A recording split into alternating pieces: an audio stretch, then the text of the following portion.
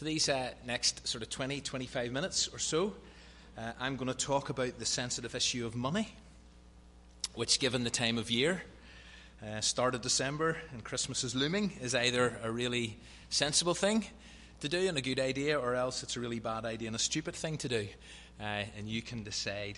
But it's true that money makes the world go round, and we literally cannot live without money. We have it, we need it, we want it, we owe it, we make it. It's a core part of our lives. It unites us, it divides us, it frustrates us, it drives us, it consumes us, it worries us. Bottom line, it matters. And those who say that money doesn't matter are few and far between. And I think it's fair to say that the sort of world we live in, the world at large, and certainly Western society, would agree that there is this general widespread and deep desire to have money, to have more money. A little more? Would all love a little more? Or maybe, even if we're honest, would all love a lot more?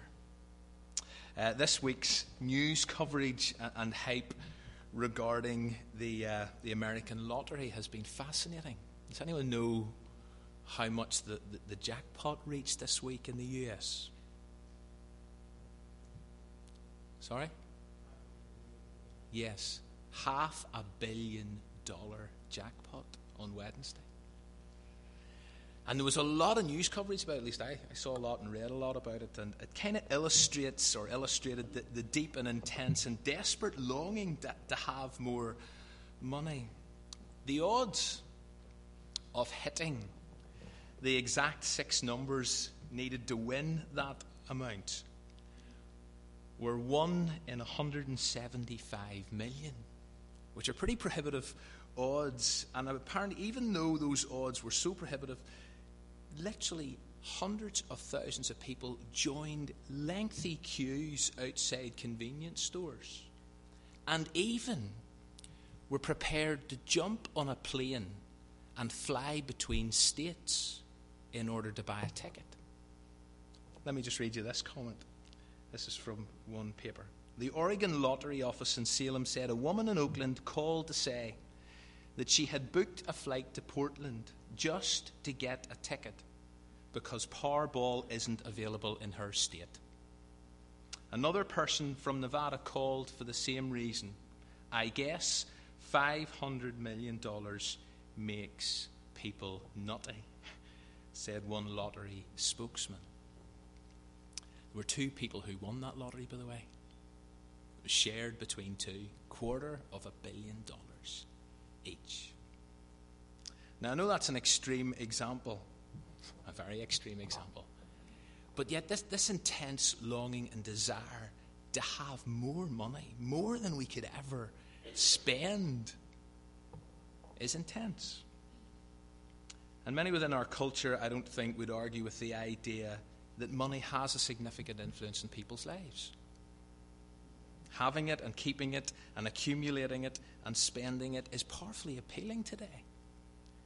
And as Christians, we know that the Bible has so much to say and teach about money, and most of it's very countercultural and kind of flies in the face of many ideas that our culture has about money. And it's not that the Bible or God are anti-money. God doesn't deny the need for it and the value of earning it. Doesn't say we shouldn't possess it. But God's word definitely teaches and stresses an entirely alternative mindset and approach to money than the culture in which we live.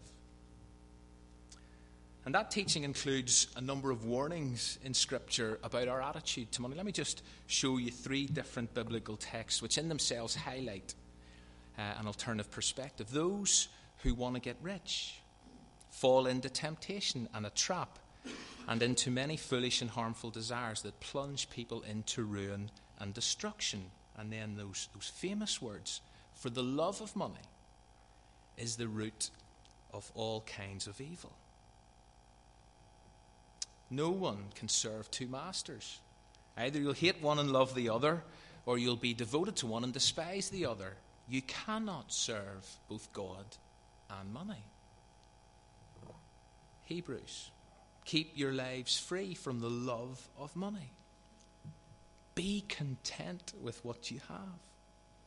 Now, I know that even in themselves, those are massive statements, and you could spend a lot of time on those 3 verses alone. But this evening, I do want us to return to a series that we started back in October called Dying to Serve. And it's a series that's based on the Apostle Paul's second letter to the Christians in the church in Corinth. And I actually want to think about tonight the role that money plays in Christian service, and how we use money to serve others, and how we use money to express our faith in a very tangible way. And in week now, if you're visiting, or if you weren't here for the first 2 in this series, or even if you've forgotten, let me just quickly remind you what we've looked at so far. In week 1, which is right back on the 7th of October, we thought about our Christian service as conduits of comfort. That as Christians, we worship and we serve the Father of compassion and the God of all comfort, who comforts us in our troubles. Why? So that we can comfort those in any trouble with the comfort we ourselves have received from God. And so one of our acts of service to one another is to be conduits of comfort, to pass it on, to pay it forward. That God does not comfort us to be comfortable, but to make us comforters. Second week then, 21st of October, we thought about our service as ministers of reconciliation. And we reflect on this idea that we have been reconciled to God as Christians. That's what this is all about. But having been reconciled to God, having become friends of God, God then gives us the ministry of reconciliation. And God actually invites us to become Christ's ambassadors. We're to represent Christ in this world. And therefore we are to speak to our friends and our neighbours and our families and our community and to the world at large about the need to become reconciled to God. And so that is a key act of Christian service, to be a minister of reconciliation. So conduit of comfort, minister of reconciliation. Tonight, I want to look at this one, that we are to be models of generosity. And I'd like us to use the example of a group of believers in a place called Macedonia, or in an area of Macedonia, to agitate our thinking. So if you have a Bible, please turn to 2 Corinthians chapter 8. It's page 1162. And we will take time to read the first 9 verses of this chapter. And if you don't mind, we'll stand for the public reading of God's word. So 2 Corinthians chapter 8, and we'll start at verse 1. And now, brothers and sisters, we want you to know about the grace that God has given the Macedonian churches. Out of the most severe trial, their overflowing joy and their extreme poverty welled up in rich generosity. For I testify that they gave as much as they were able, and even beyond their ability. Entirely on their own, they urgently pleaded with us for the privilege of sharing in this service to the saints. And they did not do as we expected, but they gave themselves first to the Lord and then to us, in keeping with God's will. So we urged Titus, since he had earlier made a beginning, to bring also to completion this act of grace on your part. But just as you excel in everything, in faith, in speech, in knowledge, in complete earnestness, and in your love for us, see that you also excel in this grace of giving. I am not commanding you, but I want to test the sincerity of your love by comparing it with the earnestness of others. For you know the grace of our Lord Jesus Christ, that though he was rich, yet for your sakes he became poor, so that you, through his poverty, might become rich. Please take a seat. Let me ask you a question. How does our culture encourage a lifestyle where money becomes an idol? Okay? How does our culture encourage a lifestyle where money becomes an idol? Right, turn round and have a chat to the person beside you about that for 2 seconds, okay? I'm not going to ask for any feedback, so don't worry. But just have a chat with the person beside you and answer that question.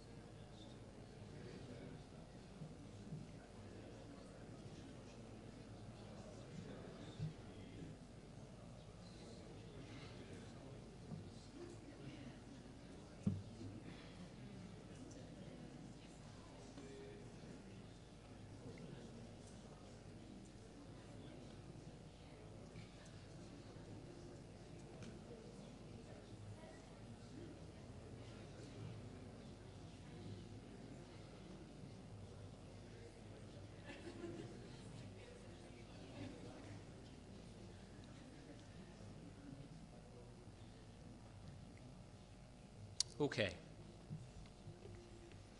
I know that didn't give you very long. But the thing about an idol, or what is an idol? An idol is an object of worship. And within our society, and you may have discussed, money has become an object of worship, an object of affection. It can be the thing that we spend most or a lot of our time pursuing and talking about. And for many in today's world, loving, pursuing, and talking about money is the air that they breathe. And yet, from a Christian biblical perspective, it's that very attitude where money becomes an object of worship and affection that creates such a problem. Because whenever money occupies that kind of position in our lives, it begins to take over. And it kind of begins to master us. And it leads to untold restlessness and anxiety and this feeling of being constantly discontent. And it's so easy to give money and possessions the power to make us feel secure and successful and valuable, that money can become the kind of source of hope and peace. Or on the flip side, we can buy into this mindset that the lack of money and the lack of possessions can leave us feeling weak and worthless and insignificant compared to others. And so the question is, how do you guard your heart with regard to your attitude towards money? How do you embrace a sort of biblical mindset when it comes to this issue? How do you protect yourself from getting sucked in and from allowing our culture to squeeze us into its mold? And this is really hard. And I know lots of people wrestle with this constantly. And what I want to suggest is that extreme generosity is one practice worth pursuing. That becoming someone who gives generously to others is one way of addressing this. Not the only way, one way. We've probably all come across the idea of like extreme sport and the increasing popularity of extreme adventures. But what I really want to talk about tonight and advocate is the adventure of extreme giving. Okay? So that's a new one to add to the list. And it's actually described here in 2 Corinthians 8. For me, this is a very powerful description of extreme giving. These people had become aware of a genuine need. Paul had brought it to their attention that certain people, and people who were very different from them, now they were other believers, but they were very different from them, they were in real dire straits.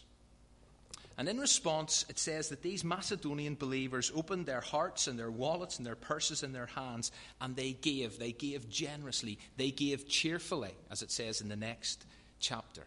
They gave willingly. And whenever we live in a world where we're surrounded by people in need, I mean, there are countless, numerous opportunities to respond and give. But do we? And how do we decide what to give to? What's genuine, what's not genuine? Well, let's take a closer look at these Christians in order to discover more about what prompted them and motivated them. And one of the things you confront here is that we're not talking about extreme amounts. This is not about the size of our giving.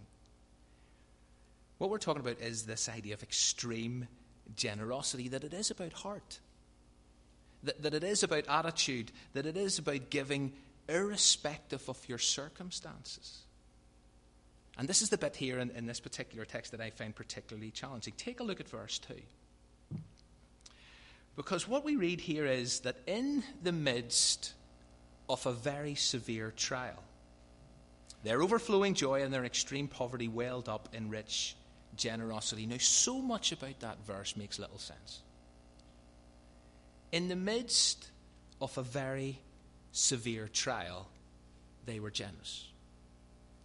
Now, I don't know about you, but whenever I'm going through the mill, whenever I'm up against it, whenever I've enough issues of my own to deal with and address, I don't tend to be very others-focused. In fact, I become pretty oblivious to the needs of those around me because I'm so consumed by my own. These people seem to be different. They were wrestling with, they were struggling with a very severe trial. They were stretched to the limit. They were tested, and yet somehow they didn't ignore or lose sight of the needs of other people around them. They didn't delay responding in order to sort out their own issues. They simply gave. And they gave generously. The other thing that strikes you about this verse is the apparent oxymoron. Joyful poverty. How can you be overflowing with joy and yet experience extreme poverty at the same time? Those two experiences jar in our culture. People in extreme poverty surely can't have overflowing joy. And yet there are some people here, and you've visited other parts of the world, particularly the developing world, and you've encountered people who have got next to nothing and yet somehow having a deep, abiding joy. But that is not our culture's experience. It kind of defies logic. Paul here comes across a group of believers who were content at a very deep level, regardless of the fact that they had next to nothing.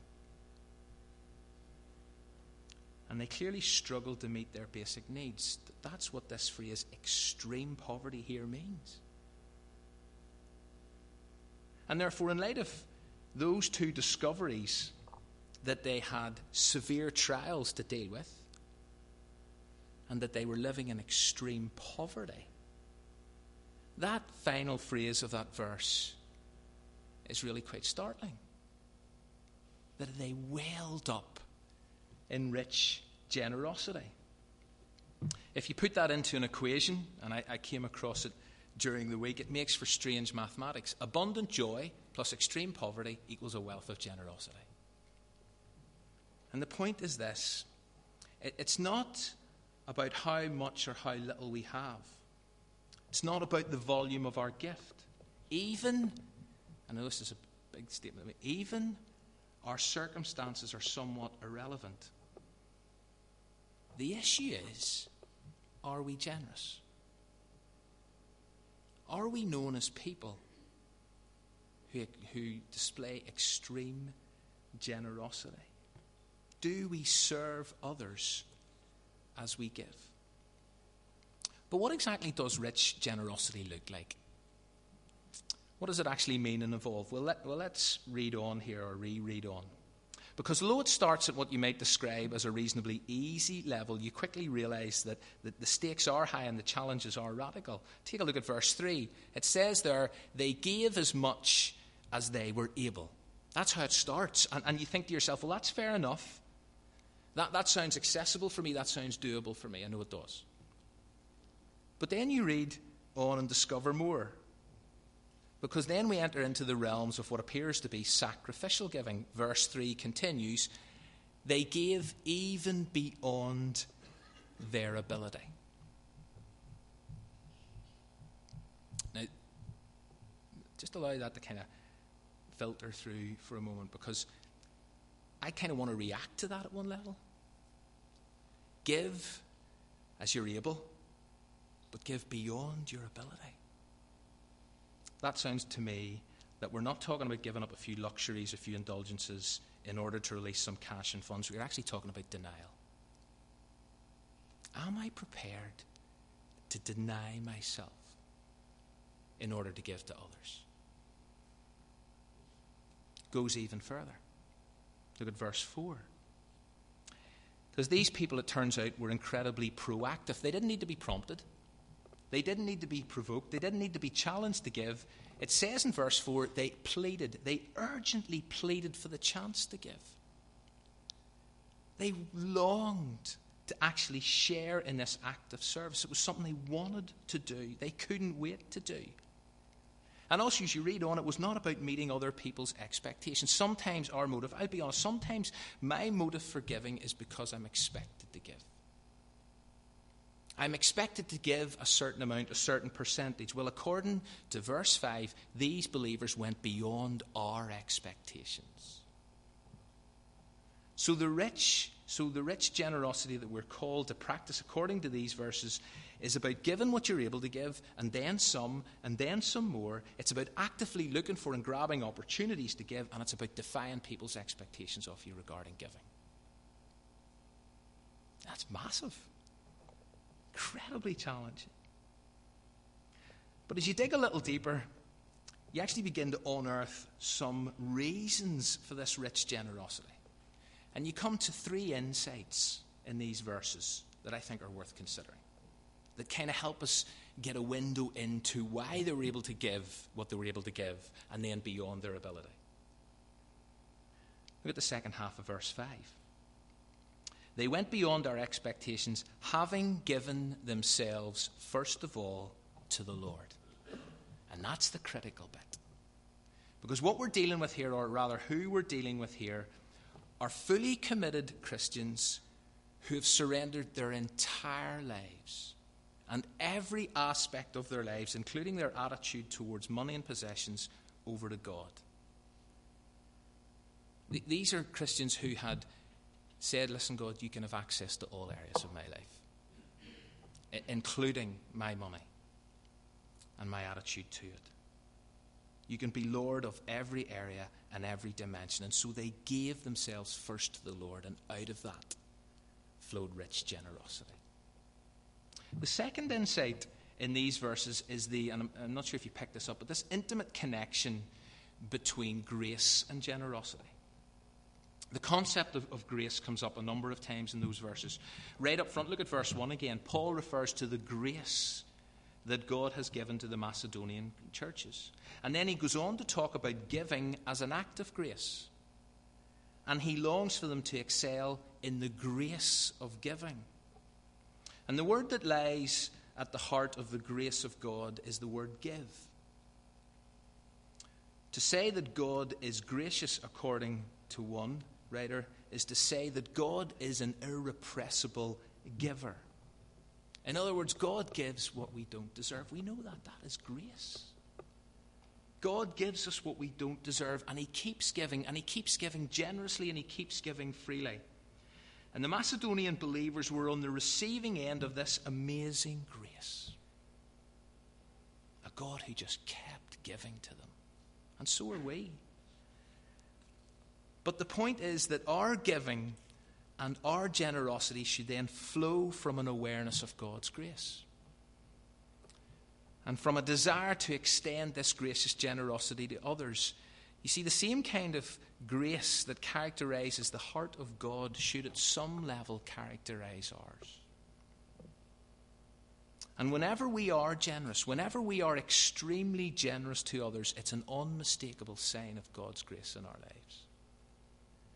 That we have embraced it, this grace, this irrepressible giving that we have received of God, that we have embraced that, and then we're letting that flow out to others in what we give.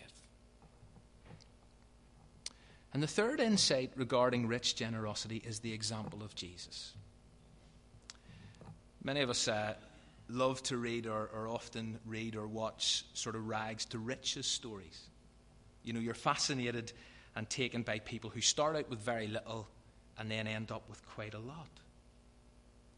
But the example of Jesus is very different. It's a riches to rags story. Look at verse 9.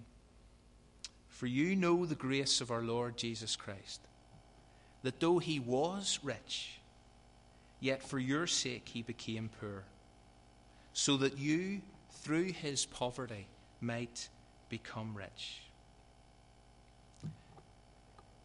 It is Christmas, almost. We're into Advent season. And we are going to take time to reflect on the fact that Jesus possessed all the riches of heaven. The splendor of glory, the worship of angels, power far beyond our imagination, and yet he voluntarily left it all to be born in a filthy environment, raised by two very ordinary people in an obscure village, scraped out a living in his dad's business, spent time as an itinerant